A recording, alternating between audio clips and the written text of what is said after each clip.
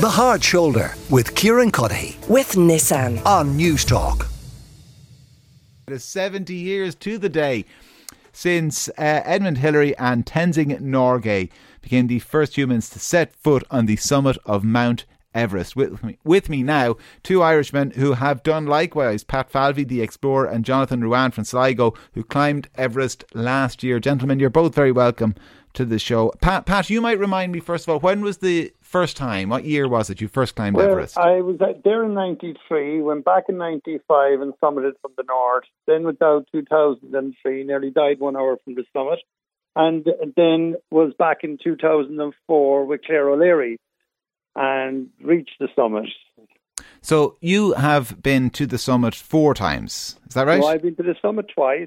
Once from the north, but like once within an hour then, and once someone died that I was with and had to come down to bury them. All right, okay. So you have been there 4 times, summit twice. And that experience, I guess, speaks to my next question, which is, can you give us a sense of what a physical and logistical challenge it still is to climb Everest? Well, it's the highest mountain in the world. It's in a place called the Death Zone, which is over 8,000 metres. There's over 300 and odd people who have given their lives back to fulfill their dreams. People from all around the world have taken it on as a task.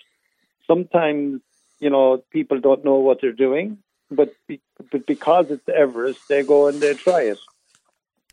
Jonathan, why then did you want to climb Everest, given the risk that it still entails? I suppose you get to the point where you've been climbing for a while and you believe that the risks can be mitigated. So I had climbed at 5,000, at 6,000, at 7,000, at 8,000 metres. And at a certain point, Everest becomes achievable, in your mind at least. And then there is risk, but there are a lot of things you can do to mitigate some of the risk. Of course, not all of it. And so once you kind of accept that, have some knowledge about what you're doing and work towards the mitigation, you can convince yourself that it's going to be safe for you. And how, given, as you said, like you get to it incrementally, very few people just wake up one morning having never climbed a mountain and announce they're going to go up Everest. So you'd gone 6,000, 7,000, 8,000. How difficult then was the task of climbing Everest? I mean, you asked the question there earlier on about the physicality, but also the logistics, because it really is a combination of the two. You're looking at preparing for something like this for quite a while beforehand. So, there's obviously both physically and logistics. I mean, in the end, like, I suppose you're training for, you could be climbing for decades, but you could be training specifically for that mountain for at least 6 months, probably a year. You'll be give or take 6 to 8 weeks in Nepal, in which you're physically just acclimatizing. But then you climb the entire thing up and down in 4 or 5 days. If you're lucky, it might be 7 or 8 if the weather's not cooperating. So, yeah, it really is a very long-term project that then all comes together, hopefully, at the very last minute. And it is physically difficult, yeah. And Pat, are there ever times when you're doing it, maybe somebody, you get news that somebody in one of the other expeditions has passed away, has died. You mentioned your own experience in a group that you were with, that happened, that it gives you pause for thought, or does that come afterwards? And while you're climbing it, you must remain focused on the goal. Well, I think you're a fool if it's the case you don't think that there's dangers there. The other thing, I suppose, is, to me, I have great respect to people that actually goes through the procedures of doing like the 4, the 5, the 6, the 7,000 metres and prepare themselves to be self-sufficient. The problem with Everest, and the reason why it's gone so dangerous, is that there's so many people going there now that just see it as a tick list, and they don't appreciate the dangers. Like, I think anyone that is serious about it knows if they die on Everest, they die, and it shouldn't be that their bodies would be taken off. I think today, as long as Mount Everest is the highest mountain in the world, people will want to climb it. And there's nothing wrong with that, but it is a dangerous mountain. When I started, 1 in 4 would die. Now it's 1 in 150. So people will still die, and they should take into consideration like that they should be equipped properly, both mentally, physically, and technically. So that was the stat in the early 90s when you climbed it, was that 1 in 4 would die? Yeah, 1 in 4 would die. Like, it was the same now as on K2. It's still 1 in 4 on K2. But because of the fact that we now know so much about Everest, like on my first attempt on Everest, there was 3 of us only on the summit. The second time we had 15, but out of 15, 4 died on the way down. And how did your family react, just out of curiosity, Pat, at the time? Family and friends, given you were doing so. I agree, it still comes with peril today, and people need to be aware of it. But to do something that carried with it a 25% chance of death. First and foremost, any of the early explorers or anything like that, the most important thing is not the likes of us that are doing it, like that you're out doing something you want to do. But we're so, like, I always say, like, I have been very selfish. I have been more unfair to my family at home than I should have been. I solidly believed I wanted to do it. And it's not about even climbing the mountain itself. It's about what the mountain stands for, the metaphor for the trials and challenges of people's lives. You know, everyone that has that does something says, yes, I've done it. It's their Everest. And yeah, like, I suppose now that I look back on it, I was more selfish to those at home than I should have been.